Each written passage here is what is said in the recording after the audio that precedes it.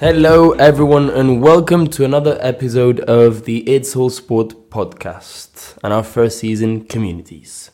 Previously, in our last episode, we brought you Jack Reynolds, CEO and co-founder of Football Beyond Borders, the organization that uses the power of sports, of psychology and education to help underprivileged kids in the UK. Today, we're joined by our dear friend Arne, who'll be participating with us in the podcast sessions, and we'll be discussing a very important and modern topic, which Arne will tell us all about.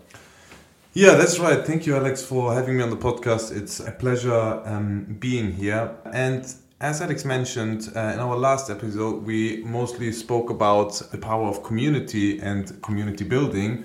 Today, we're going to turn our heads towards an equally important contemporary and societal issue, which is inclusion and also, in some extent, exclusion. And we are joined by a member of the LGBTQ plus community who has kindly offered to come to our podcast to discuss the experiences and some of the issues that LGBTQ community is facing when it comes to competitive sports. So today's guest is Giulia Valentino. She is a transgender woman from Italy who's moved to Ireland and entered Irish culture through Gaelic football, in which she plays every weekend in an amateur club competitively and where she's made many, many friends. Giulia has already featured in a previous article in the magazine, which I recommend you all to go read. And Arne will tell us a little bit more about her. Yeah, and without us being experts of the topics ourselves, we are not members of the LGBTQ community. We thought it was just very important to raise this topic and to give people from the community a platform to speak about the experiences and what they have gone and are going through. And in our discussion with Giulia, we covered an area of different topics, which include institutional ignorance and exclusion of LGBTQ members from sports. We're going to speak about the accessibility to sports for trans people, and as well as the differences for trans men and women to access and engage in sports. Yeah, and also I think these topics have been widely discussed around professional sports. But we bring to you a fresh perspective from what happens really at the amateur and more local level. And I think that will make us and you realize a little bit more what is the everyday life of entering sports and being part of the LGBTQ plus community. So without further ado, we welcome to you Giulia Valentino, and I hope that you enjoy our second episode.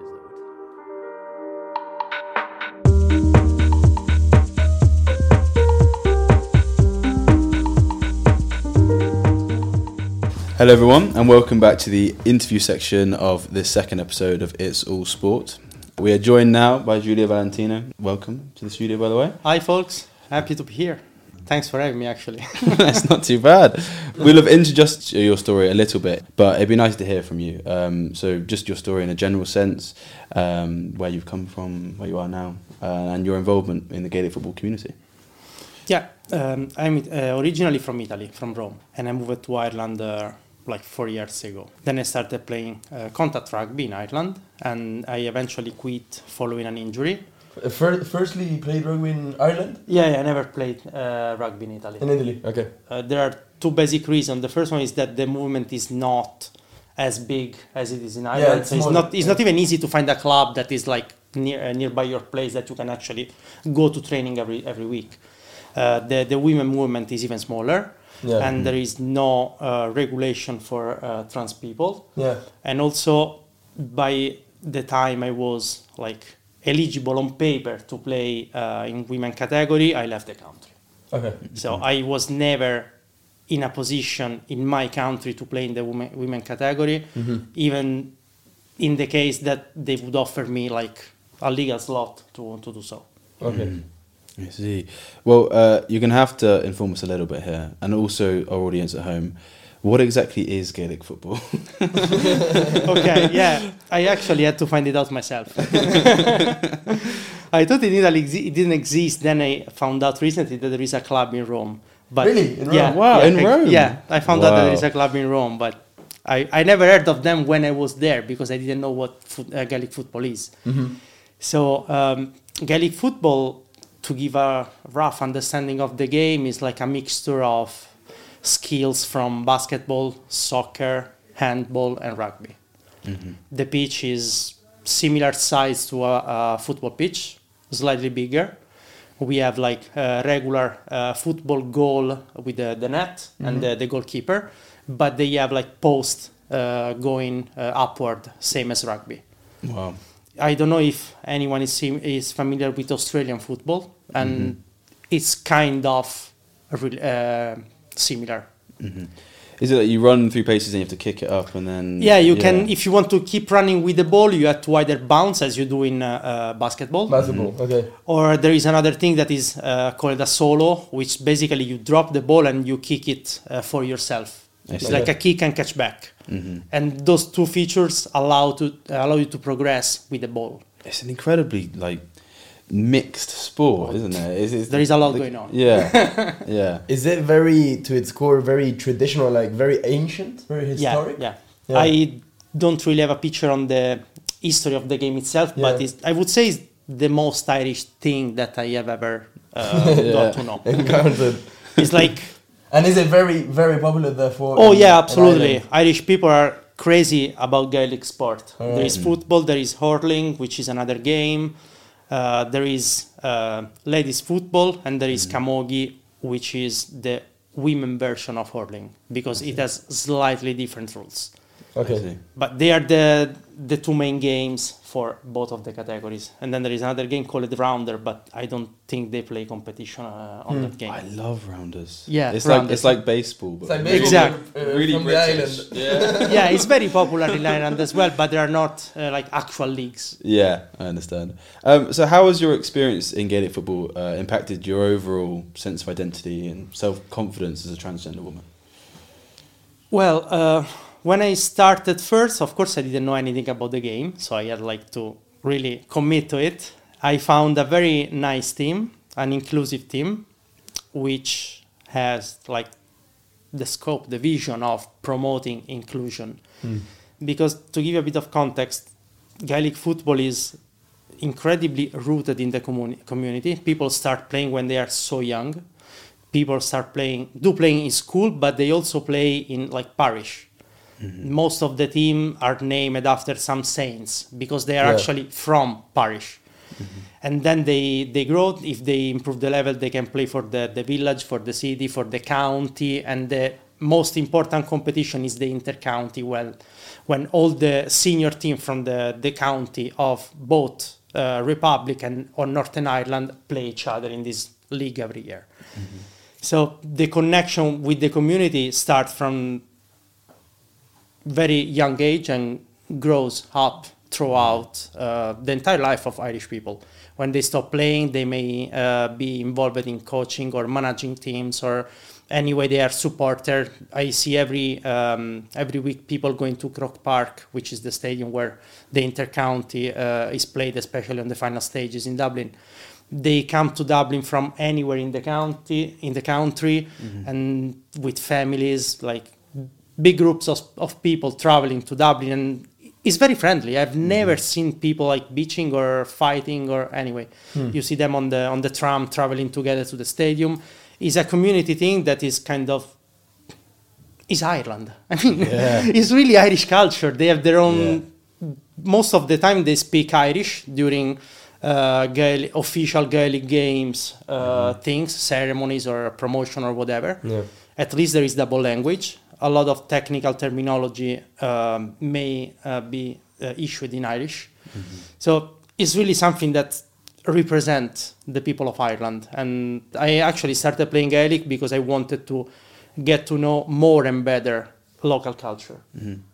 You said you decided to come to rugby first and then Gaelic football after. Is there something special about a team setting that you think is like structurally inclusive, like compared to an individual sport? Do you think it's a more comfortable area for trans athletes? It can be much more inclusive, and it can be much more dangerous, unsafe, and exclusive. It depends on where you happen to join. I see. So I wouldn't say that my experience would be as nice as it is in any other team. I may find the good and the bad everywhere, and especially in, let's call them like regular team that not promote them as explicitly inclusive teams.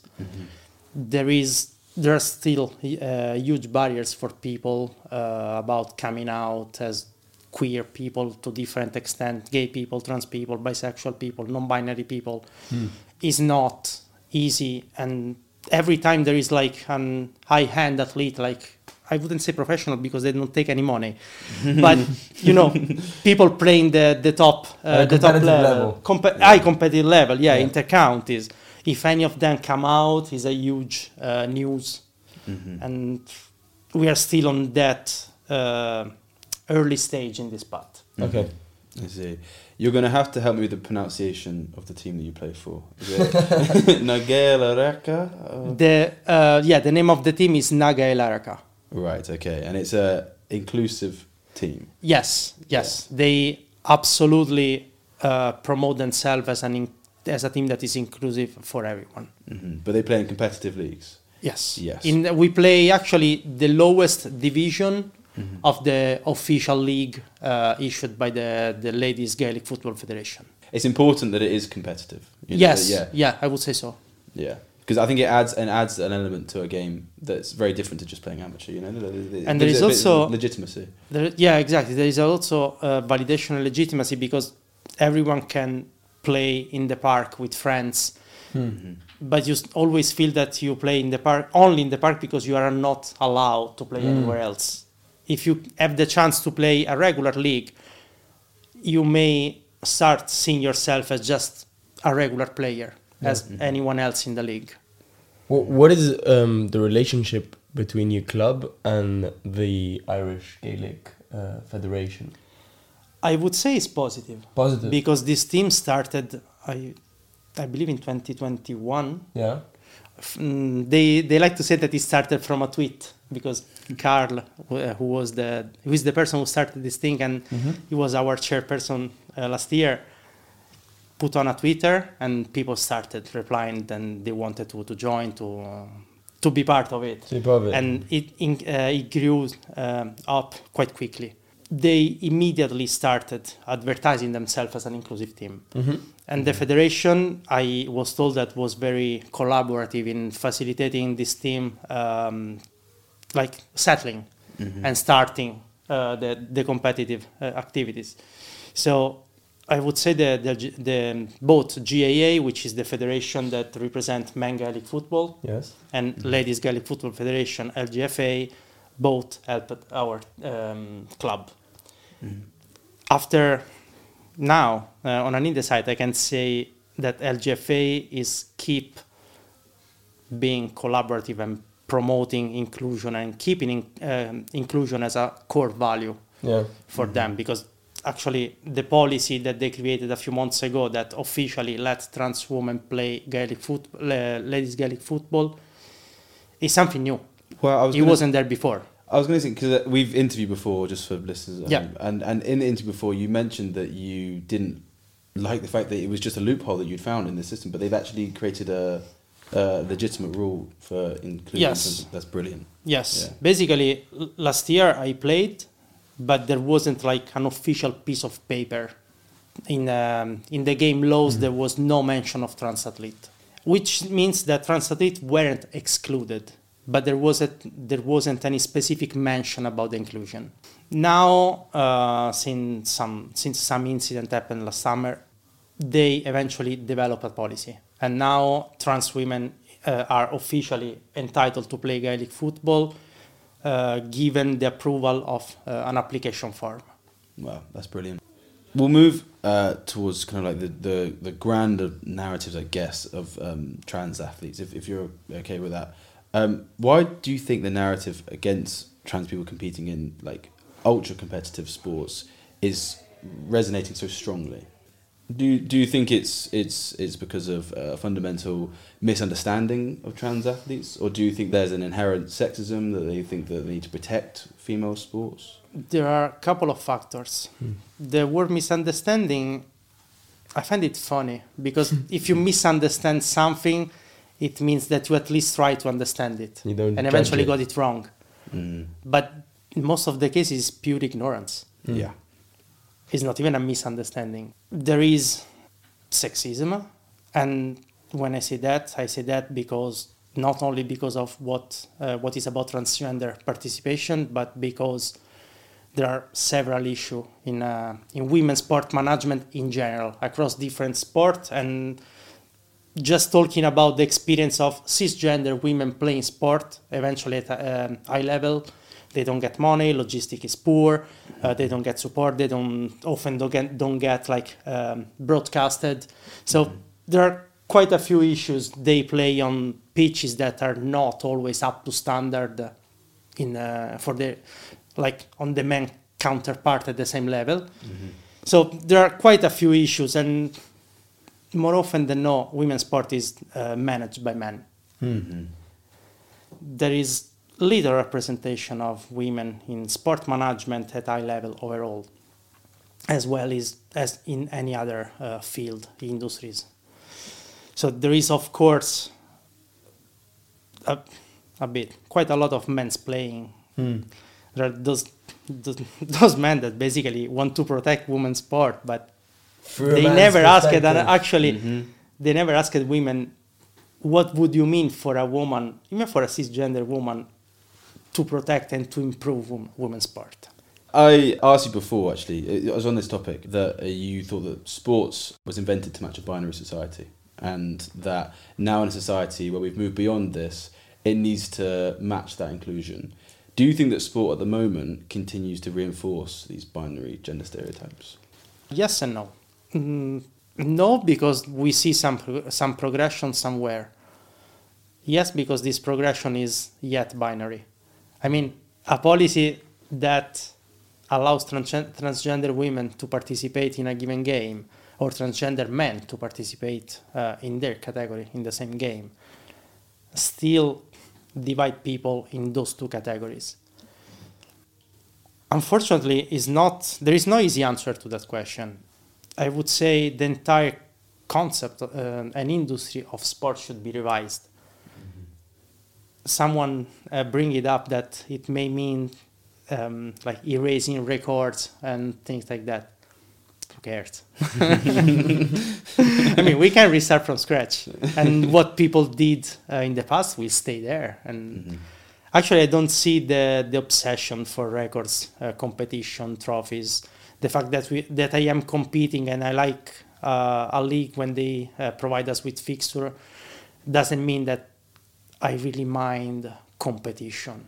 Competition is just a way to make it more exciting and to know new people.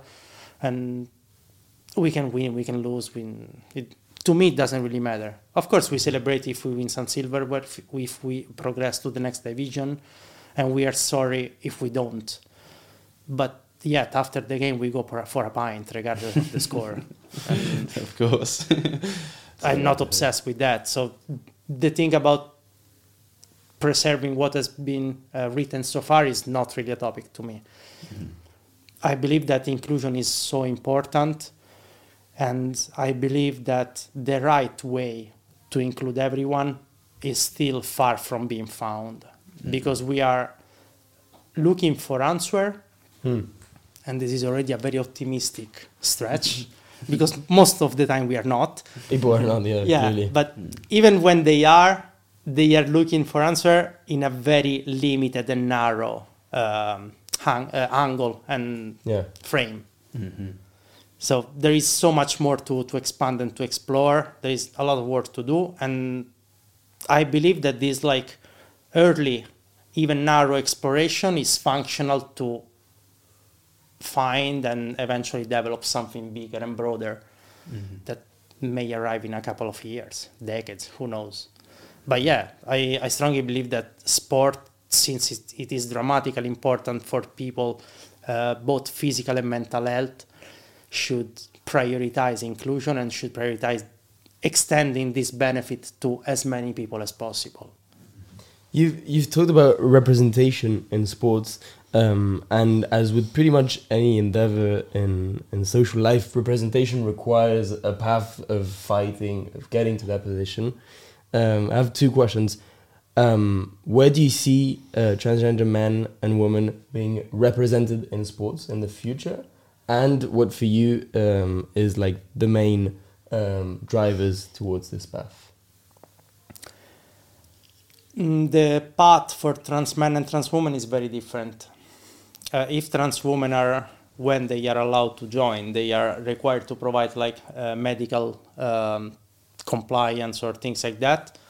For trans men, most of the time they're only required to provide like a paper where they state that they take the risk to play with people who are supposed allegedly to be stronger than them. Right, so there's already a sexist approach. Yeah, because basically trans men are not seen as a real man. If you want to play with the real guy, feel free to go, but if you get hurt, it's your problem. Okay. That's pretty much the approach about trans men that I find personally disgusting. Yeah. Is less controversial, is less opposed. Than the other way around. Yeah, exactly. I don't know, there may be many social readings to this thing, but it's a fact that the participation of trans men in men's sport is less opposed. It doesn't mean at all that trans men feel more comfortable joining a men team. Yeah. Because social opposition to this thing doesn't automatically imply that other players and changing room staff are going smoothly for those people.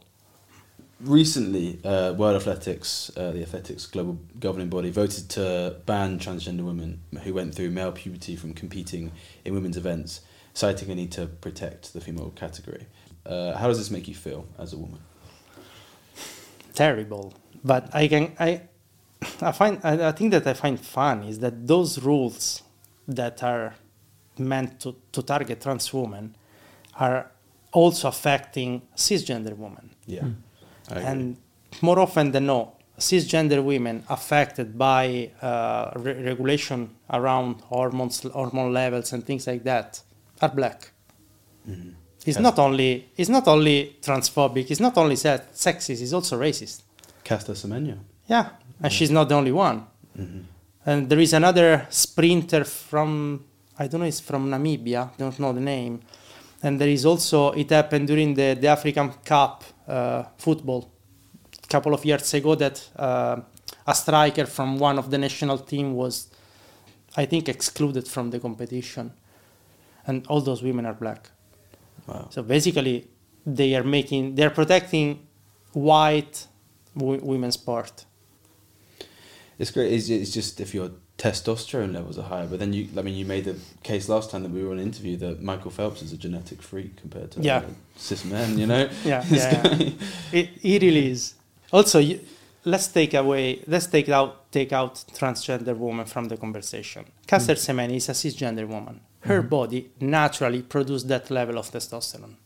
It's just crazy to think to change the natural body of an athlete because this athlete is too strong.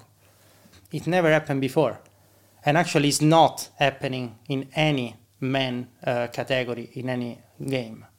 So the women category is by default seen as like a B category where players, even the strongest, even elite players, will never be able to hit the highest standard that is the one hit by men. So they are trying to kind of regulate the runner-up. I don't know how to say it. It's just crazy. Because if you are too strong to be a man, there is not like a Superman category. No, but if you are too strong to be a woman, for whatever crazy shit those things can mean, you are excluded. Yeah. And we are talking about cisgender people. Mm-hmm. So we are talking about the variety of performance that nature offers in a game, in a category, without any medical intervention, without any other situation. Mm-hmm. It must be accepted. When I play, I play with women that are taller, shorter, slimmer, bigger, stronger, weaker, faster or slower, more clever, whatever. There is, when you have 30 people running on a field, there is so much going on. Everyone is bringing a different skill set, and even two people of the same, cisgender people of the same size and shape, are offering themselves two different skill sets. So there is already a huge range of performances happening in that situation. Since those people are cisgender, this range is accepted. And in the case of Caster Semenya, it's not. And she is cisgender. When you bring transgender people to the game, if what you previously accepted within cisgender people can vary from 10 to 1,000, if what the transgender person bring is no lower than 10 and no higher than 2,000, is a value that is already acknowledged and accepted to be there. So we are talking about nothing other than the total refuse to investigate trans athletes' bodies and performances. So no one knows what we really bring to the game. I am sure that we bring something that is already accepted to be there from other people, but yet there is a strong pushback because of the nature of this society. Also, those people, the kind of pushback, they don't even engage in a conversation. No, they don't. Exactly. They justify their previous beliefs through different mediums, don't they? Unfortunately, things are getting even worse because especially sport bodies, top level sport bodies, they have money. They have resources, like academic resources, medical resources, financial resources. And they are able to produce a study that is able to demonstrate their belief, even if it is fake or if it is strongly biased. And they have the means to promote this study, to give this study such a visibility that it will be like seen as a truth, especially from people who are already expecting that sort of outcome, the so-called confirmation bias. Yeah. I mean, you got to imagine that the reason they wouldn't do it is because it would cost a lot of money to try and split these divisions up, you know? Like, they've already got this beautiful project that they've got, which is male competition, female competition. They're easy to sell, easy to navigate. They don't want to create a new competition because it means a lot of work on their end, you know? I don't think anyone ever thought about that. In my opinion, the problem is different. The problem is that the existence of trans people is strongly debated in society in different fields. And we are gradually getting there. Of course, things today are much better than 20, 30, 50 years ago. But there is a lot of work to do. And sporting bodies are doing politics. So it's much easier investing in something that brings you consensus and save your chair than spending a lot of money traveling your own life to eventually lose your role. Because it's quite clear that if you talk to people, there are many people that know nothing about it but still want to have a saying, and their 2 cents more often than not say that we shouldn't be there, especially from people who have no clue of what they're talking about. I had a few more which were a bit more focused on sort of the nationality perspective, and asking you. So you're from Italy, you're from Rome, and now you live in Ireland. And if you see a sort of difference in the society you live in, both in Italy and both in Ireland, regarding transgender women's rights. So yes, but both in Dublin I live. I feel better than in Rome. Okay. There is a huge transphobic wave arising across the world, not only Europe, in the last 20 years, probably 10 years. with like actual government issuing anti-trans bills or anti-gay bills or any kind of anti-LGBT rhetoric. It happened in Ireland, it happened in Italy, it happened everywhere. So given to the proportion of this problem, I would say in Ireland I feel much better than in Rome, even now that things are getting a bit rougher pretty much everywhere. Mm-hmm. So yeah, and especially when it comes to, let's split the issue into branches. One is civil society. Yeah. Civil society in Ireland is 200% better than in Italy. Yeah. In Italy, I may not even find a job.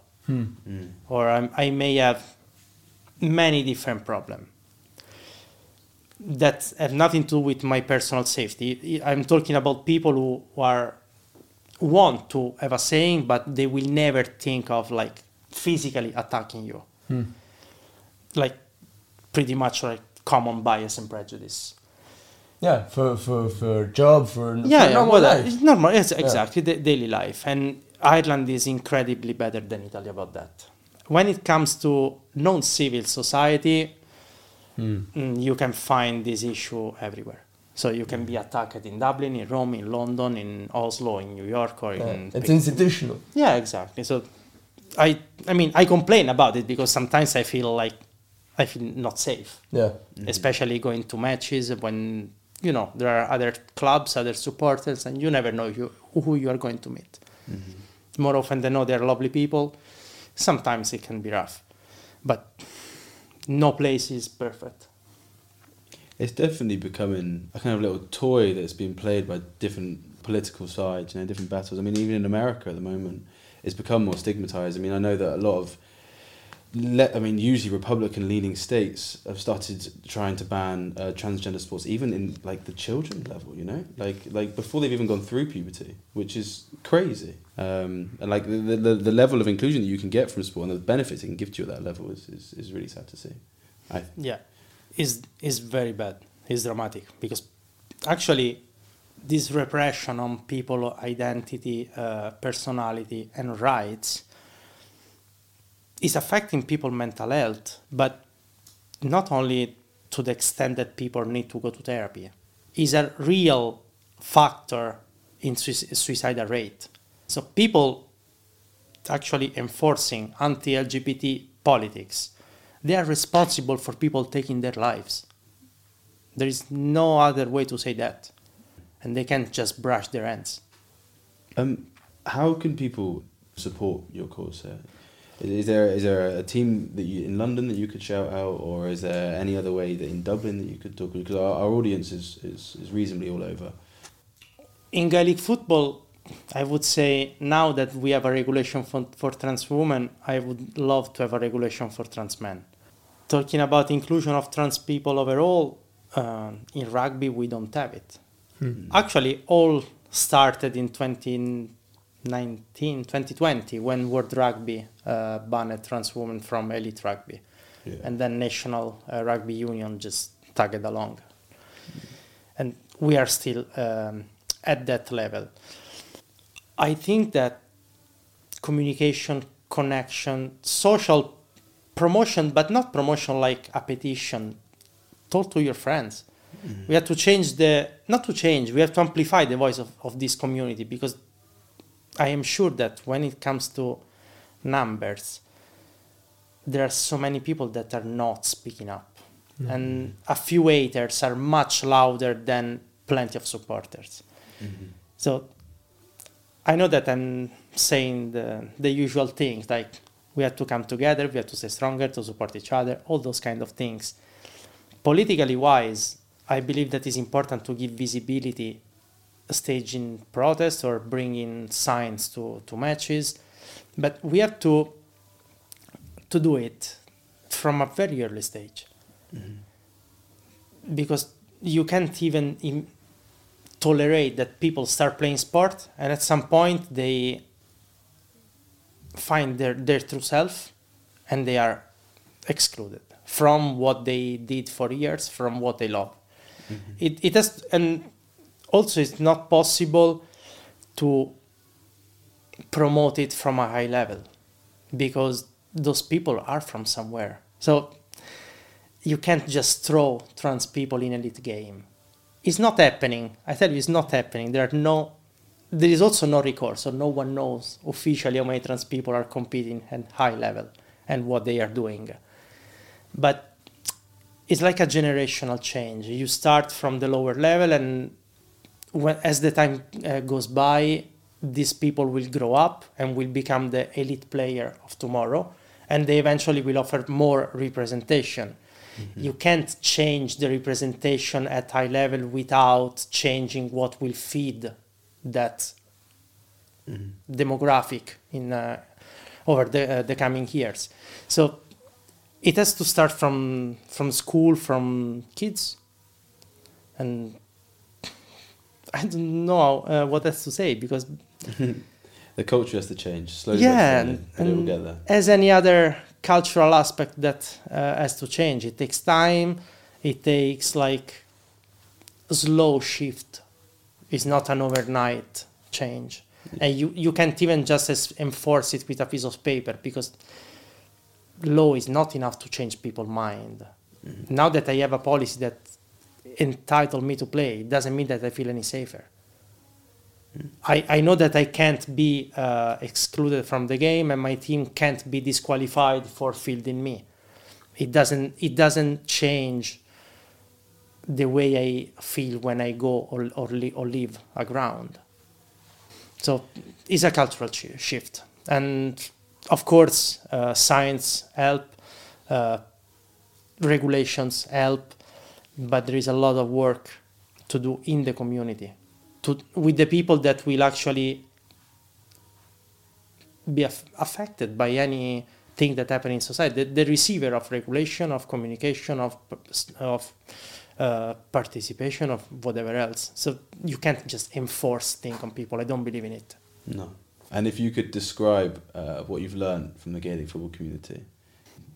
First of all, I'm learning something about Irish culture that I find incredibly important when you live in a place that is not the place you're born, to learn how local people live, what's their history and folklore. This is it makes me feel a bit more connected to the place that I decide to live in. I learned the laws because I didn't even know the rules when I started. And I learned that actually changes can happen.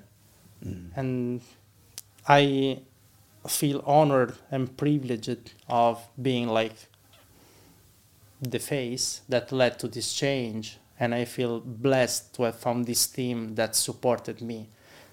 And we together achieved to eventually have a real policy from the federation. We actually wrote a page of history. Yeah, that's amazing. Thank you very much for coming in today. You've been fantastic. It's been amazing, and I hope you write many more pages of history. I hope I will write good ones.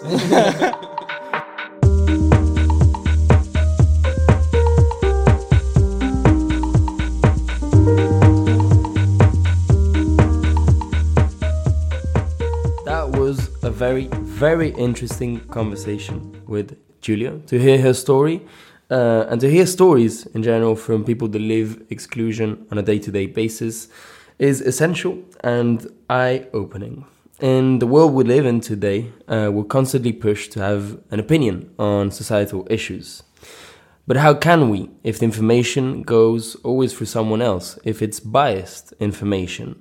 I think this conversation with Giulia really aligns with All Sport's commitment to hear the stories from the people that live them, to give them a space of expression and argumentation through our platform. I was really, really surprised and shocked by the barriers to entry certain people suffer in sports, and especially here, transgender men and women. How about you, Arne? What did you make of the interview? Yeah, I take actually a similar take as you do, Alex. I was indeed very surprised by the not only personal but also institutional barriers that members of the LGBTQ+ community are facing when it comes to sports. And that could be simple things such as that most decision makers in the sports environments are still men, and that they're making decisions for women's sports on behalf of women without involving women into the conversation. And I think that is definitely a responsibility for our generation to have more considerate judgment and to be more sensible in our approach when it comes to issues like that. Yeah, I think after all, we need to leverage and extend the positive impact sports can have, both on mental and physical, onto as many people as possible, and to make it a universal and accessible tool. Yeah, totally. One thing I just wanted to highlight, though, is that although we did speak a lot about issues of, for instance, accessibility and issues of acceptance, after all, Giulia's story is a story of success, right? Despite all the obstacles she had to overcome, she now plays in a team where she feels safe and accepted, and in a league that at least officially welcomes trans people to the community. So it is a story of success, and it's something very, very inspiring, and a sign for people who face these problems that there's reason to believe and to carry on. Yeah, and I'd also like to highlight Giulia's bravery and courage to come onto the podcast and share her story, a very personal story indeed. And I think that to wrap up this conclusive part of the episode, I'd like to hear a key takeaway from Arne on the interview. Yeah, sure. I think my key takeaway of this episode was that although we may not even be aware consciously that sports is still binary, right? We still compete in the male and the female category without questioning or indeed challenging that. And going forward, I believe that we need to strive for more representation in sportive institutions, and we have to create innovative solutions, creative solutions to somehow accommodate everybody's needs and to ensure that inclusivity is given in all parts of sports. So that is really my key takeaway. How about you, Alex? I think my key takeaway is the importance of spaces when one tries to find solutions to exclusion. And I think Julie's anecdote of having to play in a park because she was excluded from an official competition or a regular pitch made me understand that, you know, there are certain spaces in our day-to-day life where we can sort of exercise our discomfort with the current rules, the current institutions. And yeah, overall spaces are an essential part of life and an essential way of creating little revolutions in old institutions.